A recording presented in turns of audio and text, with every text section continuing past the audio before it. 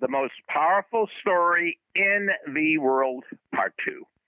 You've reached Success Hotline, message 11,811. I'm Dr. Rob Gilbert, and today is day number 25 in the 98-day 8C challenge.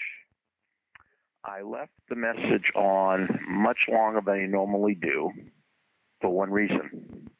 Several of you told me that yesterday's message was the best message you ever heard on Success Hotline. So when I heard that, I said, well, leave it on and let more people hear it. And what was yesterday's message about? It was the most powerful story. The most powerful story in the world. And the most powerful story in the world is not what you think. The most powerful story in the world is a story you keep telling yourself over and over and over again. If you're telling yourself good, positive, I can do it stories, I'm going to win stories, that's the most powerful story in the world. If you're telling yourself defeated stories, stories where you failed, stories where you can't do it, that's also the most powerful stories in the world. As Earl Nightingale says in The Strangest Secret, we become what we think about most of the time. Well, you become what stories tell you most of the time. So what are the stories that you're telling yourself? Are you telling yourself good stories or bad stories?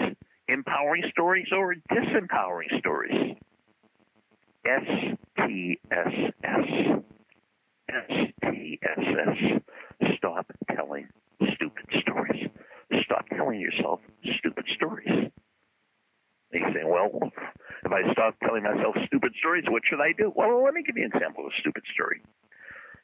Suppose you're a senior in high school, and your high school guidance counselor tells you you're not college material.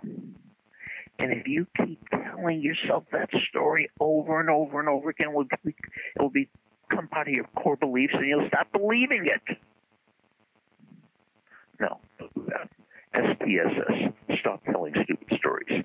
Instead, STSS, start telling smart stories. Start telling yourself smart stories. When you got an A, when you won the game, when you made the team. Start telling that story. If you're going to go to the movies tonight, and you go on the internet and you see the thing you're go to, you would choose the movie. Choose the stories you're going to tell yourself. If it's a stupid story, don't tell it to yourself.